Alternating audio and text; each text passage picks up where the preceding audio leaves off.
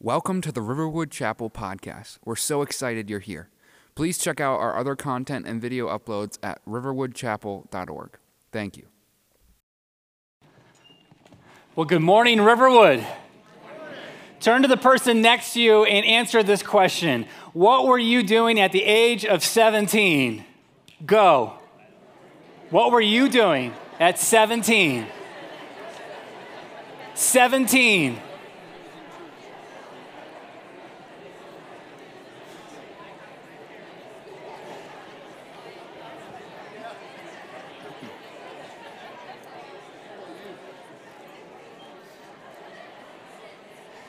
Now, for many people in the room, I realize that you're like, 17 was a long time ago. For some people, they're like, I haven't gotten there yet. Is there anybody living 17 right now? Right now, you're in the room, you are 17. All right, we are glad you are here. 17. I was looking at the number of songs that have been written about the age of 17 are numerous. From Frank Sinatra to Avril Lavigne to Kid Rock, The Cars, Stevie Nicks, The Edge of 17. But this is the number one. Like, everyone knows this song, right? Let's hear it. You are the dancing queen, young and sweet,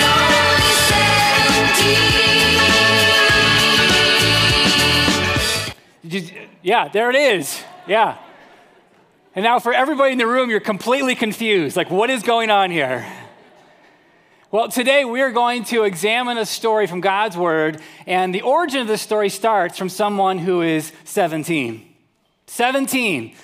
And we're going to then go from there to say, all right, what does this 17-year-old story have to do with me and my life? And that's where we're going to be. Because 17 seems to be that interesting age. I was asking people all week, like, what were you doing? And you either get answers like, I was being stupid, or life was starting to become more complicated. And so we're going to have a conversation around the things that are a little bit more complicated today. Just a warning for all those who are here. We're going to get into very personal topics. We're going to get into something that's going to pry into every single one of our lives. And I will tell you, last hour, someone came up to me afterwards and said this: if I knew you were going to talk about that, I would not have come to church today. This is where we're going to be this morning, coming from God's Word. And so, Joseph. We've been in this series, Walking by Faith. What does it mean to walk by faith?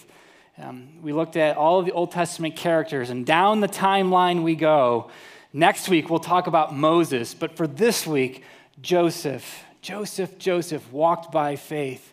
What is faith? Every week, we've been using this definition, that faith is the present daily living, right here, right now. I am making decisions. I am making choices for my life right now. Why am I making them? I'm making them based on some very strong anchors. And hopefully you have these anchors. That's what it means to walk by faith. The anchors of a confidence that God will fulfill his promises in the future. His word is secure. Where I am going ultimately has already been dealt with because of who Jesus Christ is. But then also the other anchor of the past. He's been faithful and faithful and faithful from generation to generation. And so, right now, right here, I am making decisions for my life, walking by faith. All right, so we're going to be in the Joseph narrative.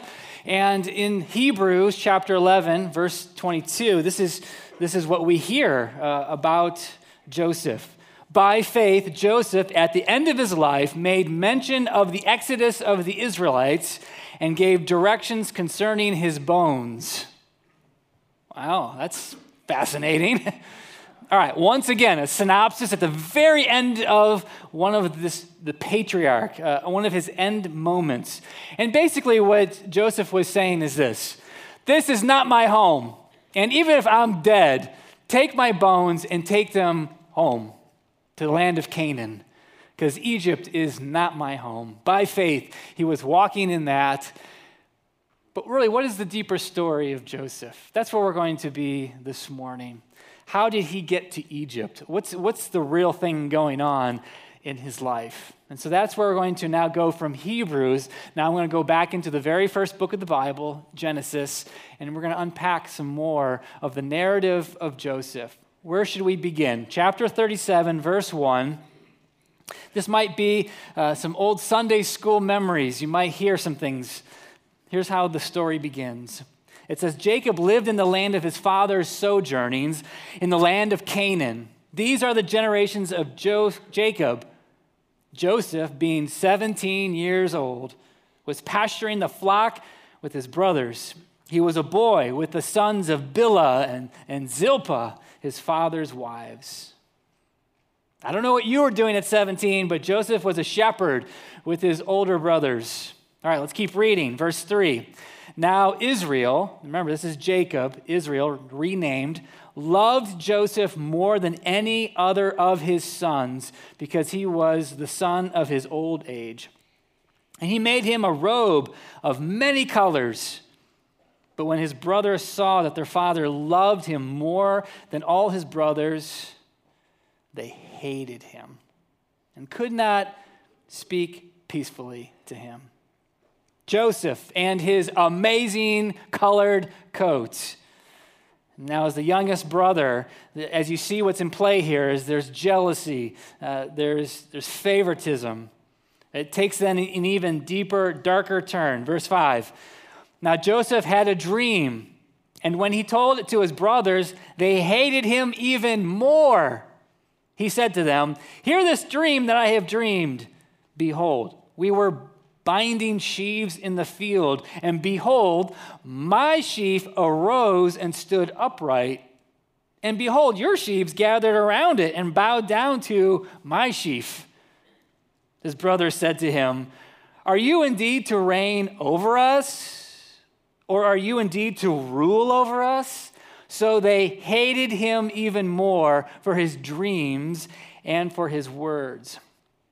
I call this the pinnacle knowledge 17 moment. You know, 17-year-old, you're at the pinnacle of knowledge. Hey, brothers, I had a dream. You want to hear about it, right? Come on over. And in the dream, he's describing how they would bow down to him. All right, the next verses take it in even to a darker place. Verse 18, they, the brothers, saw him from afar, and before they came near to them, they conspired against him to kill him. And they said to one another, here comes this dreamer. Come now, let us kill him and throw him into one of the pits. Then we will say that a fierce animal has devoured him, and we will see what will become of his dreams. All right, he's left in a hole, but then some of his brothers, as you read the story, have a better plan. They're like, maybe he's worth something alive, and so let's see if we can sell him. And that's exactly what they do. He is sold, and eventually he is taken to the land of Egypt. That's how he got there. All right, so this is the introduction of the 17-year-old who is now beginning to understand that life is more complicated in a broken world. And as you read, you can almost see the innocence of childhood disappearing as you read. All right, so what was life like in Egypt? Now I'm skipping to chapter 39 as we continue. This is where we're going to park ourselves and ask some more questions. Chapter 39, verse 1. Now Joseph had been brought down to Egypt, and Potiphar, an officer of Pharaoh, the captain of the guard, an Egyptian, had bought him from the Ishmaelites who had brought him down there. The Lord was with Joseph, and he became a successful man, and he was in the house of his Egyptian master. His master saw that the Lord was with him, and that the Lord caused all that he did to succeed in his hands. So Joseph found favor in his sight and attended him, and he made him overseer of his house and put him in charge of all that he had. From the time that he had made him overseer in his house and over all that he had, the Lord blessed the Egyptian's house for Joseph's sake. The blessing of the Lord was on all that he had, in house and field. And so he left all that he had in Joseph's charge, and because of him, he had no concern about anything but the food he ate. Now Joseph was handsome in form and appearance. This is quite a turnaround from his brothers who were selling him into slavery. And as wild and manipulative as his father Jacob was, we looked at that last week, that Jacob was kind of like, it was convenient to be on the side of Yahweh when it made sense for him. Joseph is remarkably different. And that's really what the author wants you to see, even in the text. The number of times the Lord is mentioned is pretty impressive. The Lord was with him. The Lord, the Lord, the Lord. It mattered to Joseph to have this authentic relationship with Yahweh. And people noticed. Even Potiphar noticed. And it's interesting what he was in charge of. All of this, all of his house. But little did we know, life was going to become a little more complicated for Joseph. Let's skip down to verse 7. And after a time, his master's wife cast her eyes on Joseph and said, "Lie with me." But he refused and said to his master's wife, "Behold, because of me, my master has no concern about anything in the house, and he has put everything that he has in my charge. He is not greater in this house than I am, nor has he kept back anything from me except you, because you are his wife. How then can I do this great wickedness and sin against God?" And as she spoke to Joseph day after day, he would not listen to her, to lie beside her, or to be with her. Temptation has come to Joseph, and let's just name it, sexual temptation. And it's complicated on lots of levels, one of them being this is Potiphar's wife, and she is now wooing this very handsome man, Joseph. He has a double qualification. He is handsome in form and appearance. There's only one other person in the Bible who is mentioned this way, and that would be his mother. And so he is stunning. And the not so subtle messaging from Potiphar's wife is this: let's be together. Who will ever know? It'll be just the two of us. No one's going to get hurt by this. We'll be two consenting adults. Let's do this, Joseph. Come on. But Joseph's response to Potiphar's wife is incredible. Notice what he says in verse 8. "Do you know what is in my charge?" It's a Hebrew word for hand. "Do you know what has been placed in my hand?" And the answer is everything except one. Everything is in my control. Everything except one. What is that one? Well, you are someone else's wife. And so that is clearly something that is not in my charge, in my hand. And so Joseph is teaching us some real interesting wisdom. And the first piece of this wisdom says this. If I engage in this would be a great wickedness. Great wickedness. Now, it might be two consenting adults. It might be okay. And all of these things. But Joseph sees above that and he says, that would be a lie.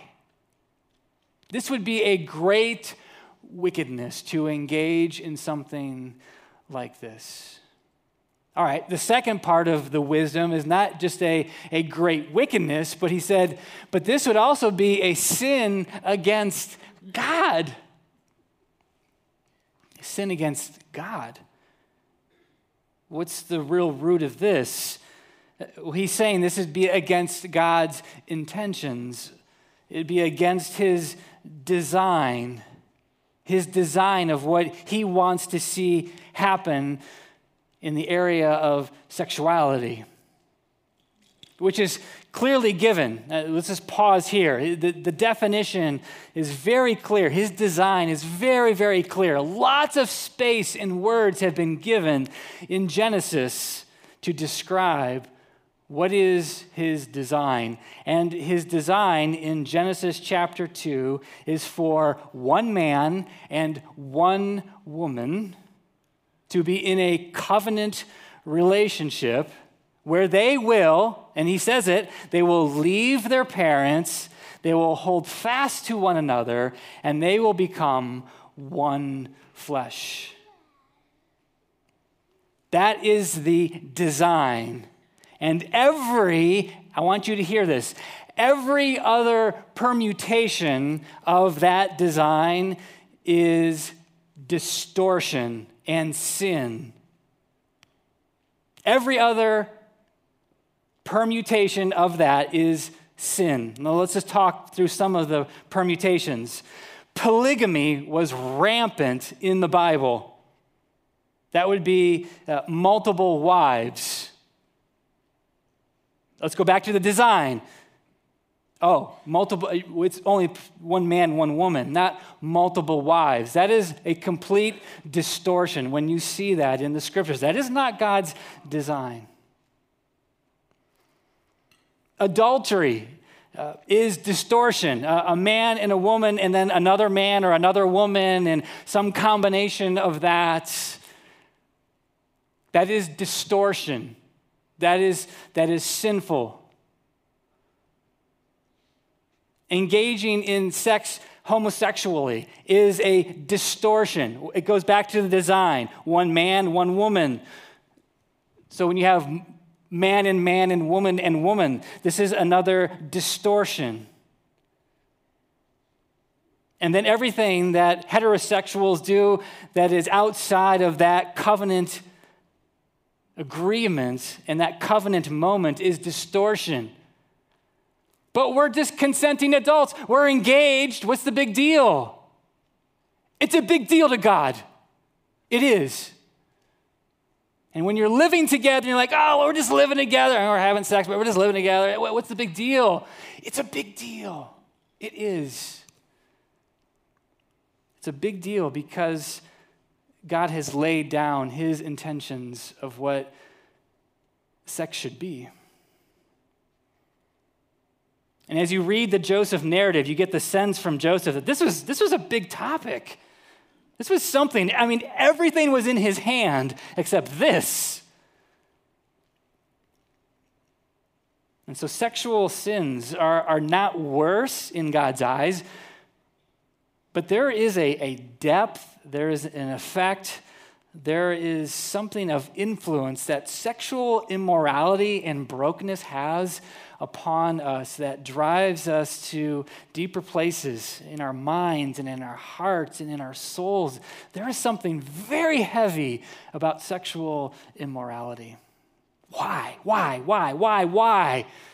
I've been searching for the answer, and the answer is now we're going to take a break from the Joseph narrative, and I want you to see something from the Apostle Paul. Now I'm in the New Testament, and if you want to know why is sexual brokenness a big deal, Paul says it this way. He says, the body is not meant for sexual immorality, but for the Lord, and the Lord for the body. And God raised the Lord and will also raise us up by his power. Do you not know that your bodies are members of Christ? Shall I then take the members of Christ and make them members of a prostitute? Never. Or do you not know that he who is joined to a prostitute becomes one body with her? For it is as it is written, the two will become one flesh. But he who is joined to the Lord becomes one spirit with him. Flee from sexual immorality. Every other sin a person commits is outside the body, but the sexually immoral person sins against his own body. Or do you not know that your body is a temple of the Holy Spirit within you, whom you have from God? You are not your own, for you are bought with a price. So glorify God in your body. This answers the why question.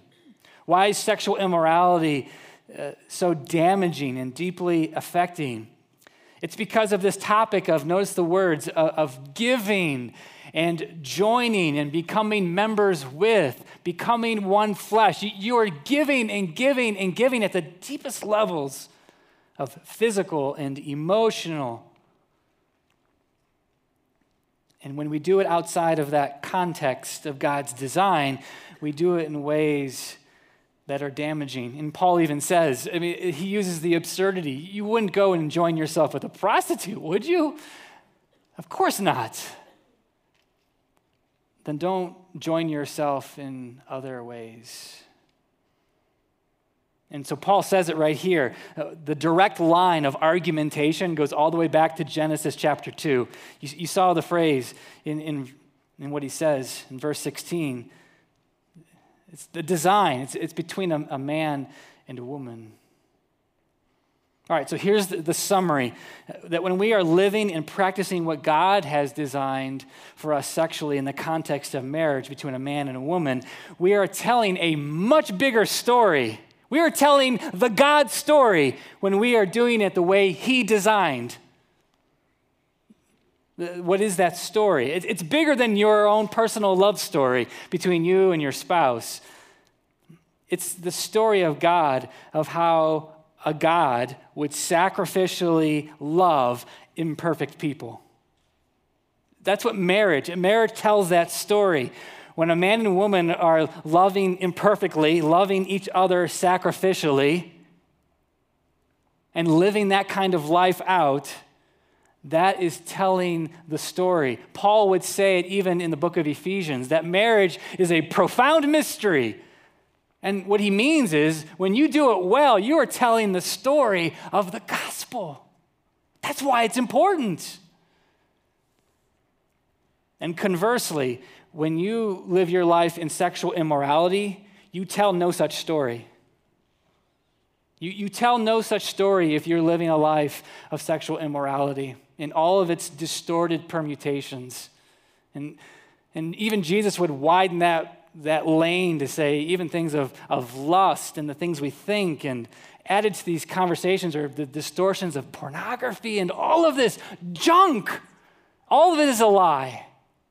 It is a lie. And when we follow these kinds of lies, we tell no gospel story with our lives. We look exactly like the world, and we tell nothing different. And why would the world want to follow that when it already has that? A few months ago, I was telling the story at a men's breakfast about my own brokenness in this area. At a very young age, I was exposed to pornography, and it put me on a bad path for a long time. Sexual distortion in horrible ways. If you want to hear more of that story, I'd love to grab a cup of coffee and tell you that. It's real. It happens. There's lots of brokenness around this topic. There's deep woundedness, I know, in this room around sexual immorality. All right, so far we've seen Joseph in the midst of temptation. We've explored why this is so important to every single one of us. And here's what I want to do. What is the next step? Like, where do you go from here? Like, we've stirred a conversation, but where do we go from here? There's something that your heart and your mind need to hear. I'm gonna make 3 statements, and maybe you need to hear one of them. Maybe you need to hear 2 of them. Maybe you need to hear 3 of them. But I want you to be open to hearing what the Lord might be saying to you in this moment. All right, the first one goes back to the narrative of Joseph. Let's pick up the story in verse 39, verse 11. The statement is going to be, you must flee. Here's why. But one day when he went into the house to do his work, and none of the men of the house was there in the house, she caught him by his garment, saying, "Lie with me." But he left his garment in her hand, and he fled. He got out of the house. And as soon as she saw that he had left his garment in her hand and had fled out of the house, the story continues on. You can read about it in Genesis 39. But as you can tell, things has escalated. And now there's nobody in the house. And she takes advantage of that and grabs onto him to the point where he was like, I am out of here. That cloak, I don't need that. I need to get out of here. He fled. Flee, flee, flee. It's the same word we saw that Paul in the New Testament said. He said, flee from sexual immorality. In another letter in Ephesians, he says, there must not even be a hint of sexual immorality in your life. And so this is the next step for maybe some people in this room to hear, that you must flee. You can't play around with sexual immorality. You can't have that relationship at work where you're like really kind of emotionally tied to somebody else, and it's like kind of like something you're just kind of feeding. Flee from it. Stop. Well, I have some apps on my phone, and I just kind of go to them once in a while. It's not hurting anybody. Nobody knows. Flee from it. You can't play around with sexual immorality. You must flee from it. We were praying this past week on Thursday morning as a men's group. I said this. It might even get to the point where you take your smartphone and you throw it into the bottom of a lake. Oh, I can't do that. Yes, you can. That job that is causing you to stumble, leave it. God's design is worth it. We must do dramatic things. You can't coddle sexual immorality and live life in ways that will honor the Lord. You must flee from it. That's one thing that you might need to hear. The Lord might be speaking to you. Yeah, what do I need to flee from? What are the things that are the temptations and the things I'm just kind of keeping on the side? All right, what else might you need to hear? Listen to these words from King David. He's a fellow struggler of sexual immorality. It's well documented. David, Bathsheba. Listen to what these words were in Psalm 51. Maybe these are the words you need to hear in this moment. Have mercy on me, O God, according to your steadfast love, according to your abundant mercy, blot out my transgressions. Wash me thoroughly from my iniquity and cleanse me from my sin. For I know my transgressions and my sin is ever before me. Against you, your design against you, you only have I sinned and done what is evil in your sight, so that you may be justified in your words and blameless in your judgment. I believe that one of the furthering lies of the enemy is to keep people ensnared in the guilt of sexual immorality. It's the weight and the baggage that you keep carrying and carrying. And certainly there is lots of damage that can be done. But I want you to know that if this is, Psalm 51 is the posture of your heart, and the posture realizes that you have gone to depths and you need forgiveness. If you realize the posture of your heart realizes that you are broken and contrite and that you are seeking to be transformed, there is good news. There's good news. The designer of sexual purity is also the one who forgives. And in Psalm 51, a little bit later, he says, I can take that brokenness and I can forgive you to the point where you can be washed whiter than, let's say it together, snow. The blood of Jesus Christ has the ability to wash sexual immorality to the place of white and forgiveness. Maybe today's the day you need to hear these words, that you are forgiven. And when you are forgiven, you then move on to tell the story of a gospel and a God who forgives. You're not chained to that anymore. You're free. Maybe that's what you needed to hear. You must flee. You are forgiven. But then maybe there's a third thing that you need to hear. And I want you to know that it comes from a heart of shepherding people and knowing that there are many people in this room who are victims of sexual abuse. Something came to you that was unwarranted, and whether it was in a dating relationship or maybe as a child, something dark happened to you, and there is deep wounds and scars.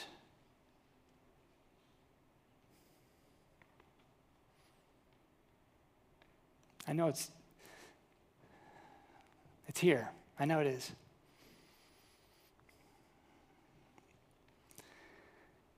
And as a shepherd, it angers me, it pierces me to know that there's that kind of pain in this room. But I want you to know that you are not forgotten. You're not forgotten, and I want Psalm 56, just hear the words. Be gracious to me, O God, for man tramples on me. All day long, an attacker oppresses me. My enemies trample on me all day long, for many attack me proudly. When I am afraid, I put my trust in you. In God, whose word I praise, in God I trust. I shall not be afraid. What can flesh do to me? All day long they injure my cause. All their thoughts are against me for evil. They stir up strife and they lurk and they watch my steps as they have waited for my life. For their crime, will they escape? In wrath, cast down the peoples, O God. You have kept count of my tossings. Put my tears in your bottle. Are they not in your book? Then my enemies will turn back in the day when I call. This I know. This I know. This I know. That God is for me. And maybe that's what you need to hear. That you're not alone. There's a God who knows the depths of your pain. And this metaphor is beautiful. The tears that you have, does he put them in a bottle? Does he not see them? He does. And so as a church, we want to recognize that we want to walk in this conversation, that you are not alone.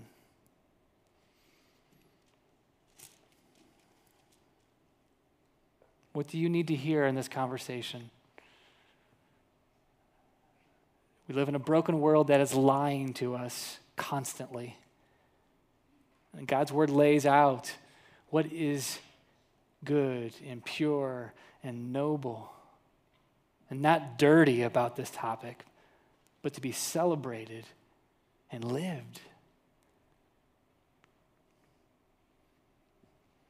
May we glorify God with our bodies, discerning what is wicked, but also following after him. I'm going to pray for us, and I said this all week long. I've been telling people that 3,000 words of what you just heard are never going to do this topic justice. This is just the beginning of the conversation that we want to continue to have.